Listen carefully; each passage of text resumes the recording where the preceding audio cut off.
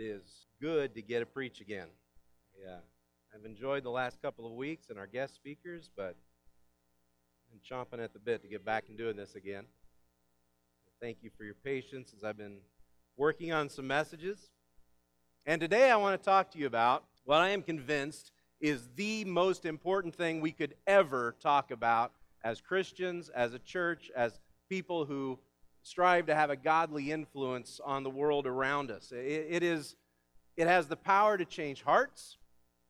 It has the power to change lives, to change families, to change churches, communities, even to change the whole world. And it can take you from the mess of your life, the mess that you have created, the mess that you have been thrown into, the mess that you have inherited, the mess that you have stumbled into, and lift you to a place where you not only know God's presence, but you know God's power, His power to heal you, His power to forgive you and change you from the inside out into a person of amazing promise, amazing peace. I'm talking about the transforming power of the grace of God, God's touch of love, the wonder of His devotion to you. And while the Bible is full of passages that point to this incredible gift, I want to take you to just one, and I want to demonstrate for you what the transforming power of God's grace did for a church, for a group of Christians in the first century, and what I believe that it can do right here, right now, for you and me today. We're going to look at 2 Corinthians 12, verses 19 through 21. If you're using those Bibles in the pews, it is page 970, and we encourage you to turn and follow along. 2 Corinthians 12. I'm going to begin in verse 19. This is Paul wrapping up his thoughts to this church in Corinth.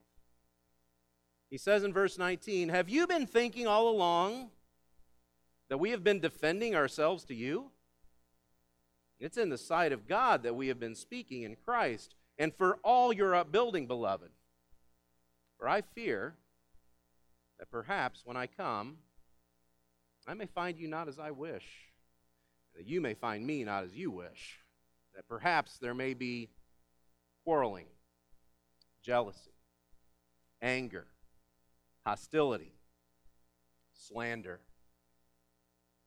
gossip, conceit, and disorder. I fear that when I come again, my God may humble me before you, and I may have to mourn over many of those who sinned earlier and have not repented of the impurity, sexual immorality, and sensuality that they have practiced." I have a confession to make. I misled you. This sermon's not about grace. If I had told you what this sermon was about, you might have shut me out. You might not have shown up. This sermon is actually about gossip. But you see, if I had told you that I was going to preach about gossip, some of you wouldn't have come. Some of you would have gotten really defensive, and some of you would have invited your friends because you have told me in confidence that your friends have problems with gossip.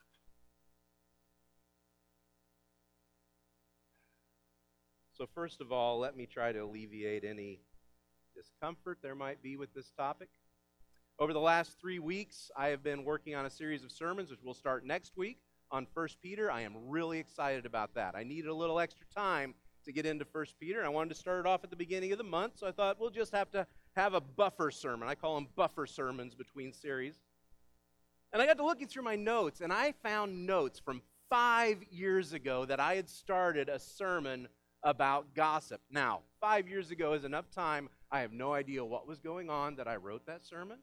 I have no idea what was happening that might have inspired. If anything, I may have just been going through my Bible and I found something. I thought, well, here's some thoughts. And I wrote them down. So there is no current issue that has inspired this message other than this. the reality that we are all flawed individuals, that we all are sinful, we are all prone to sin, and that gossip is one of the most insidious sins of all. Do you understand insidious? It means it sneaks in, and you don't even recognize it at first. And before you're aware, it infects you. It infects your speech. It infects the way that you think about others. Gossip becomes such a part of who we are that we don't really take it seriously. We know it's wrong. We know it's wrong. But our ears tingle and our lips are excited to tell. And we say things like, I know I shouldn't say this, but we pass the news on. We kind of wink and we giggle about it. And I've been reading through the Bible, and God says a lot about gossip. And you know what God never does? He never winks. And he never giggles when he talks about gossip. You can go all the way back. You can go all the way back to Leviticus. There's some heavy stuff in Leviticus. Leviticus chapter 19. I mean, there's some heavy stuff in chapter 19. Leviticus 19, verse 16, God says, you shall not go around as a slanderer among your people, and you shall not stand up against the life of your neighbor. I am the Lord. He defends that command by his very existence. You flip over a few pages. You go into Proverbs. Proverbs says a lot about gossip. Just one quick little sample in Proverbs chapter 11, verse 13. Proverbs 11:13 says, whoever goes about slandering reveals secrets, but he who is trustworthy in spirit keeps a thing covered. You can flip over to the New Testament. There's this passage in Romans chapter 1 that has always just bugged me. I mean, it's amazing, and it bothers me that it's here. But in Romans chapter 1, beginning in verse 28, Paul, speaking of how humanity has degraded since the fall, how we have all slipped into sin since the fall of man, he starts out in verse 28, and he says, and since they did not see fit to acknowledge God, God gave them up to a debased mind to do what ought not be done. They were filled with all manner of unrighteousness, evil, covetousness, malice. They are full of envy, murder, strife, deceit, maliciousness. They are gossips, slanderers, haters of God, insolent, haughty, boastful, inventors of evil, disobedient to parents, foolish, faithless, heartless, ruthless, though they know God's decree from Leviticus chapter 19, that those who practice such things deserve to die. They not only do them, but give approval to those who practice them. That passage has always bothered me. There's a lot of big no-nos in that passage. Murder is in that passage. God haters is in evil, inventors of evil, disobedient to parents is in that passage. Right there in the middle of it all is gossip. What does that tell you? Does God take gossip seriously? Should we take gossip seriously? I think what we really need to do is get God's perspective on gossip. Why does God not tolerate gossip? Why should we not tolerate gossip? There's some pretty big reasons.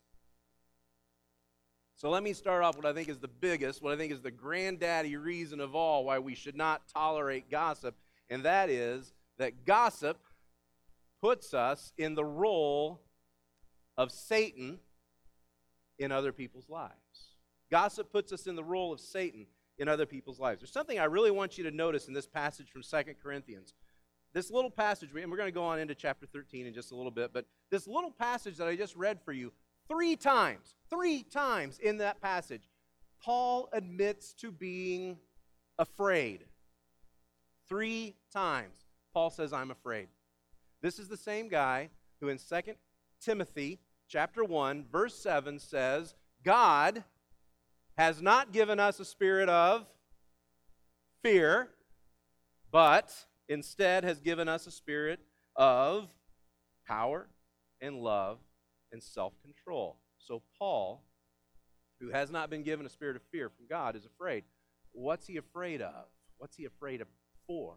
He's afraid of something that stands in contradiction to God's power, to God's love, and to the self-control that ought to be an inherent part of a Christian. He's afraid that this church and the believers won't be identified with Christ, but rather by their sin. He's afraid that perhaps there might be quarreling, jealousy, anger, hostility, slander, gossip, conceit, and disorder. He's afraid of, rather than coming to them in joy and fellowship, he is going to have to come to them with correction and with confrontation. What's he afraid of finding? Again, verse 20, quarreling, jealousy, anger, hostility, slander, gossip, conceit, and disorder. It's a very telling list. It's a list that we all could be guilty of. They are sins that point to bad relationships. They are sins that point to disorder in the church, sins that point to a lack of peace, a lack of respect. And right there in the middle of that list is gossip, being fed by the sins that come before it and feeding the sins that come after it. Gossip is right there at the center of it. It is contrary to what the church should be doing. It is contrary to the health of the church. It is contrary to the character of Christ, and therefore it is contrary to the character of a Christian. So if gossip is not of Christ, then who? Gossip puts us in the role of Satan in the lives of other people. In Revelation chapter 12, there's this story about this terrifying war that's going on. I mean, it's got a dragon in it and angels, and there's all kinds of battles taking place. And finally, the angels defeat the dragon, and the dragon is cast down. The dragon is defeated, and John hears the declaration of victory. And listen to this declaration of victory. This is from Revelation chapter 12, verse 10. And I heard a loud voice in heaven saying, now the salvation and the power of the kingdom of our God and the authority of his Christ have come. For the accuser of our brothers has been thrown down, who accuses them day and night before God. Did you hear the name that he gave Satan there? He is the accuser of the brothers. The accuser. What's he accused them of? He accuses them of sin. He accuses them of their faults. He accuses them of their mistakes. He accuses us of our unworthiness of the cross, of our unworthiness of the blood of Christ. He rehashes and rehearses our sins before God, never letting them die, never letting them heal, never leaving them alone. Guess what? That's gossip. That's what gossip does. How does that make you feel? How does that make you feel to know that Satan stands before God and gossips about you? You know? That might make you feel kind of special. I'm worth mentioning. Satan stands before God and he gossips about you. He goes up to God and he says, I probably shouldn't say this, but do you know what they did? He calls God up. He says, well, there's been some talk. He rehearses your sins before God. Paul was afraid. The Apostle Paul was afraid for the believers in Corinth that they would become known by their sins. Quarreling, jealousy, anger, hostility, slander, gossip, conceit, and disorder. That they would not be identified with Jesus, but that they were identifying themselves with Satan. They were doing his work for him. And Paul feared for what this was going to do to the mission of the church, the reputation of the church, the effectiveness of the church, and ultimately what it would do for their salvation. So number one, gossip puts us in the role of Satan. It has us doing his work for him. Another reason God doesn't tolerate gossip, and we shouldn't either, is because gossip leads to more gossip. Paul uses a word for gossip. The word that Paul uses in Greek, not that there's going to be a test over this later, but the word that Paul uses in Greek is the word psitherismus. You hear it? Psitherismus. It means whispering. It's also, this is interesting, it's also the word that they use to describe the act of snake charm. If you were speaking to a snake, you would speak to a snake with That's a little telling, isn't it? Secret slander is what it means. Not information that's going to be shared out loud, not information that will be proclaimed in courts. It is gossip. You want to know what my least favorite form of gossip is? I mean, I don't like any gossip, but this is my least favorite. Maybe this has happened to you. Maybe you've done this. I know I've done it before. I confess to you today, I've done it. My least favorite form of gossip. I got a prayer request I need to share with you. It's something that I'm not supposed to tell, but there's something you need to be praying about. It's not about me. You ever hear that? You ever have someone bring you a prayer request, and halfway through the prayer request, you realize I'm listening to gossip? There's an old saying. I don't remember exactly how it goes, but there's this old saying. You can put lipstick on a pig. It's still a pig. You can dress gossip up to sound like a prayer request. It's still gossip, and you know in your heart, you know in your spirit that it's not right. It's shameful. It is shameful. Prayer is a privilege, and that we would abuse it that way. You know, Paul tells the Romans, he says that we don't always know how to pray, and so instead the Spirit intercedes for us with groans that we cannot understand. If you got to just groan, that's prayer. You know, if you don't know how to pray for someone, you don't need all the information. If your God requires you to know every little detail about someone's life before you pray for them, you're not praying to the same God I'm praying to. Is that clear? Okay. Gossip leads to more gossip. Prayer, the goal of prayer is to see God working in someone else's life. The goal of gossip is gossip. In other words, there's nothing redemptive about gossip. It does not lead to growth. It does not lead to change. Gossip does not lead to Christ-like behavior, either in you or in the other person. Part of the problem is that gossip is easy. I mean, we're just passing on information. We're just telling people what we heard. You know, maybe it's true, maybe it's not, maybe it's real. But redemption, seeking change in other people, seeking the best for them, seeking the image of Jesus Christ to be reborn within them, within their character, within their heart, that is hard work. And honestly, having been a part of that process of confronting sin with the goal of redemption, confronting sin with the goal of seeing people being brought closer to the image of Christ, it can be heartbreaking. More often than not, I'm afraid, it's heartbreaking. But it is necessary, and it seeks the very best for that other person. It seeks the very best for everyone involved. I want you to hear that in Paul's words. Paul continues on into chapter 13. I want you to hear just these first 4 verses. Listen to how he continues on. He goes on and he says, this is going to be the 3rd time I'm coming to you.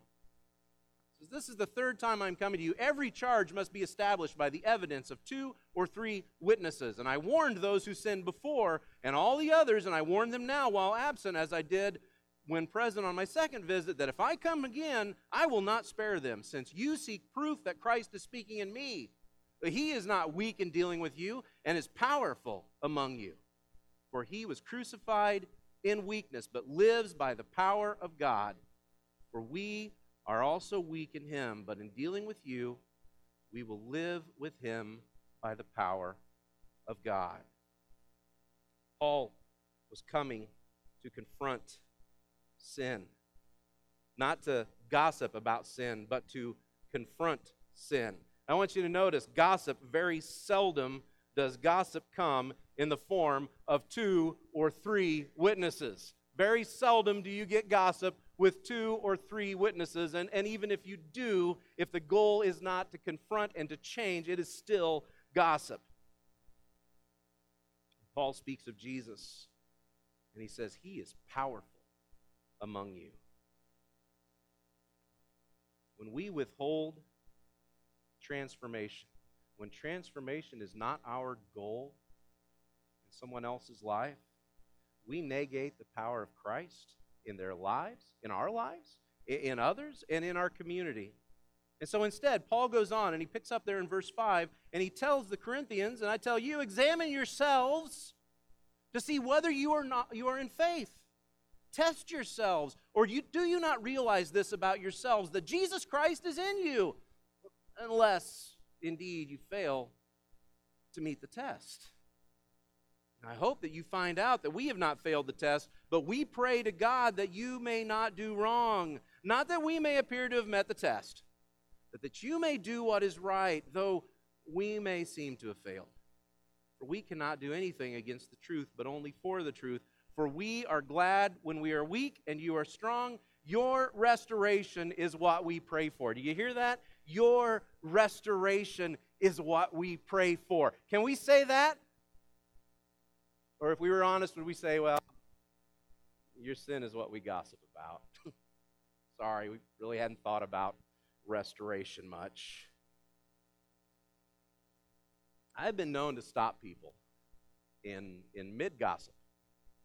I've been known to stop people and simply say, there is nothing of Christ in what you're saying. I'm sorry, but there is nothing of Christ in what you're saying. And I hope that doesn't sound harsh. You know, there's times in my life when I wish someone had done that for me. I invite you to do that. I give you permission. If you catch me, I invite you to simply say, Brett, there's nothing of Christ in what you're saying. If our goal is not to see the image of Christ perfected in others, then we do not share Jesus' goal.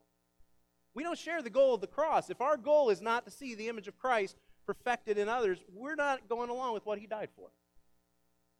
We're not doing his work. Whose work are we doing? Gossip puts us in the role of Satan. Gossip simply leads to more gossip. It never gets better. And finally, God doesn't tolerate gossip, and neither should we, because gossip ignores the work of the Holy Spirit. There's a story in the Old Testament. Prophet Samuel went to Jesse's house. God told him, go to Jesse's house. You're going to anoint one of Jesse's sons as king. So Jesse lines up his sons in front of Samuel. Samuel looks at him, and there's Jesse's son Eliab, and he is tall, he is commanding, he is strong, and he is handsome. And Samuel said, well, obviously this is the one. This is the guy. And God spoke to Samuel in 1 Samuel chapter 16, verse 7, and said, do not look on his appearance or on his height, the height of his stature, because I have rejected him. For the Lord sees not as man sees. The Lord sees not as man sees. Man looks on the outward appearance, but the Lord looks on the heart.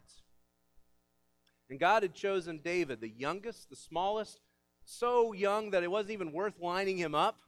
Awkward little David, pimply-faced little David. God had chosen him to be king. God saw something in him that Samuel, that his own father, couldn't see from the outside. And God continues to see our hearts. We continue to be blind to that for people. We continue to be blind to what's in the heart. So Jesus promised us the continuing presence of his Holy Spirit. Okay, he promised after he left, he would send the Holy Spirit. What was the Holy Spirit to do? What is the Holy Spirit to do? Well, in John chapter 16, verse 8, Jesus says, and when the Spirit comes, he will convict the world concerning sin and righteousness and judgment. So among other things, it is the Holy Spirit's job to convict us of sin and to lead us towards righteousness, towards Christ-like behavior. That's the problem with gossip. Sometimes gossip is true, sometimes it's partially true, sometimes it really happened, but it is always just what we see from the outside. It's never what's going on in the heart. And gossip is always about what has happened. Nobody gossips about what's going to happen next week. Nobody gossips about tomorrow. They always gossip about what has happened. It's never about where God is leading next. Maybe gossip was true at one time. What about now? Do you know if that person's been convicted of what they did? Do you know if they've repented? Do you know if God's forgiven them yet or not? We love the love chapter. We love 1 Corinthians 13. I read it at a wedding yesterday. I read it at almost every wedding. 1 Corinthians 13 tells us so much. Love is patient. Love is kind. Then you get to verse 5. Love keeps no record of wrongs.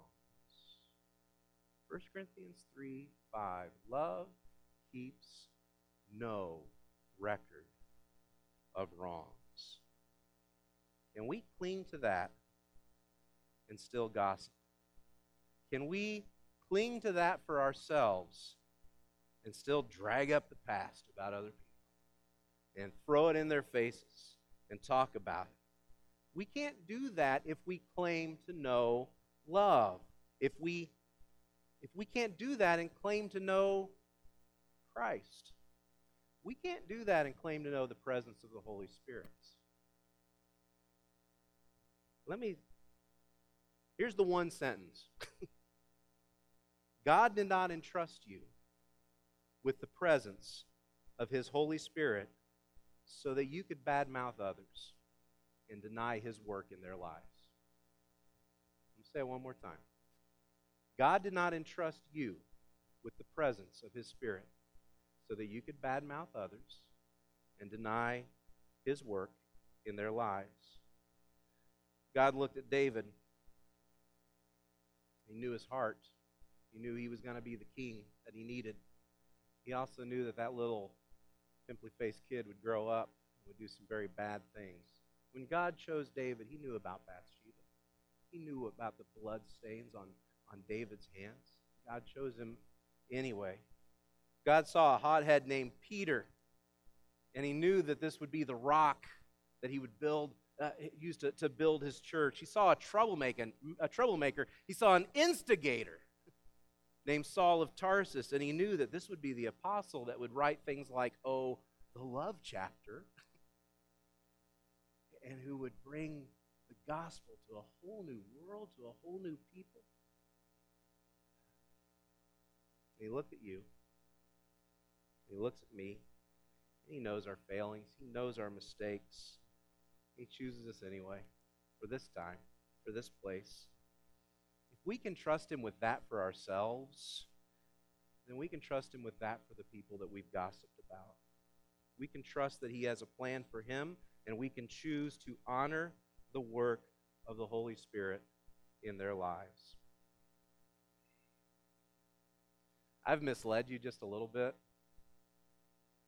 And I'm really sorry, but this sermon's really not about gossip. I only told you that because I knew it'd get your attention. This sermon's not really about gossip. This sermon is actually about the transforming power of the grace of God. Paul continues to write to the Corinthians. These people had screwed up. They had made some big mistakes. They had sinned. They had gossiped. And Paul continues to write to them, and he comes to the end of the letter. Skip on down to verse 11, and look what he tells this church full of gossiping people. He tells them in verse 11, "Finally, brothers, rejoice." First of all, he calls them brothers. Rejoice. Aim for restoration. Comfort one another. Agree with one another. Live in peace. And the God of love and peace will be with you. Greet one another with a holy kiss. All the saints greet you. The grace of the Lord Jesus Christ, the love of God, and the fellowship of the Holy Spirit be with you all. After all they had done, after all the hurt they had caused each other, after all the hurt they had caused the Apostle Paul, for him to be afraid, what does he say? Aim for restoration. It's not too late. Aim for restoration. Comfort one another in your sins. Comfort one another. Agree with one another. Live in peace. Well, how is that even possible? Verse 14, the grace of the Lord Jesus Christ and the love of God and the fellowship of the Holy Spirit be with you all. I have 3 things I'm going to say about gossip. Don't practice it. Don't tolerate it.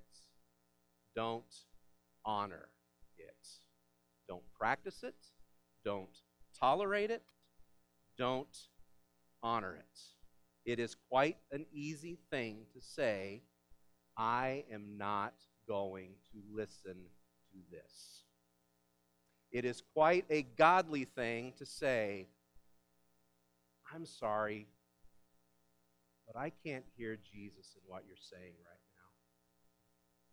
now. That really doesn't sound like something Christ would say.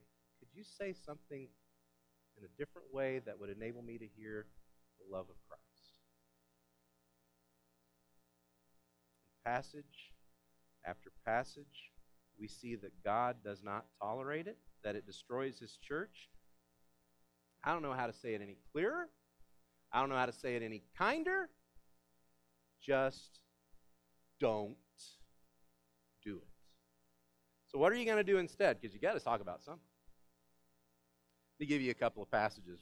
Philippians chapter 4, verse 8, Paul says to the Philippians, finally, brothers, whatever is true, whatever is honorable, sometimes things are true, but they're still not honorable.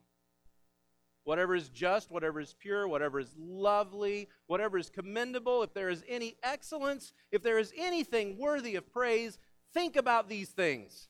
And what's great about that passage is that's a command, by the way. And what's great about it is it comes in the middle of a passage where 2 women in the church in Corinth weren't getting along with each other. Or not Corinth, Philippi. They weren't getting along with each other. And I guarantee you, people were talking about it. Paul tells them not to get caught up in those things. And the issue for us becomes, don't just think these things for yourself, think them for other people. Can I think of something honorable for someone else? Can I think of something lovely for them? One of my favorite passages on this topic, Ephesians chapter 4, verse 29. Let no corrupting talk come out of your mouths, but only such as is good for building up, as fits the occasion, that it may give grace to those who hear. Are the words you're saying building up, or are they destroying? Are they building up or destroying reputations? Are they building up or destroying families? Are they building up or destroying relationships? Are they building up or destroying souls? But overall, of all the things that you can either do positively or avoid negatively, it really just comes down to this: the grace of the Lord Jesus Christ and the love of God and the fellowship of the Holy Spirit be with you all. And so I would simply ask you this one question that you can answer from your heart. Are you so in love with the grace of God? Are you so in love with the grace of God that you will allow it to transform how you speak about others, how you think about others, how you love others? Will you extend its amazing power beyond your own life and into the lives of others? I am searching for the things this world has rejected, the things that are broken, that are flawed, thrown away and discarded. I seek the lost, the damaged, the forgotten things, the overlooked and the neglected, the things that have been pushed aside and left behind.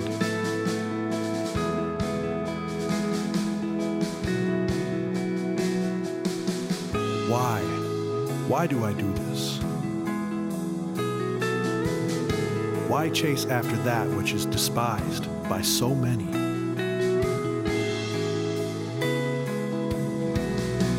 It is because I have chosen the rejected. I bring restoration to the broken. I see beyond the flaws and the imperfections, and I bring new life to the lost. This world has called them useless and garbage, hopeless and unwanted. They have been scarred, abused, ignored, and unloved, but I have reclaimed them, and they belong to me now. They are my masterpiece, and I have a plan and a future for every single one. For I am crafting these dissonant and discarded pieces into something beautiful.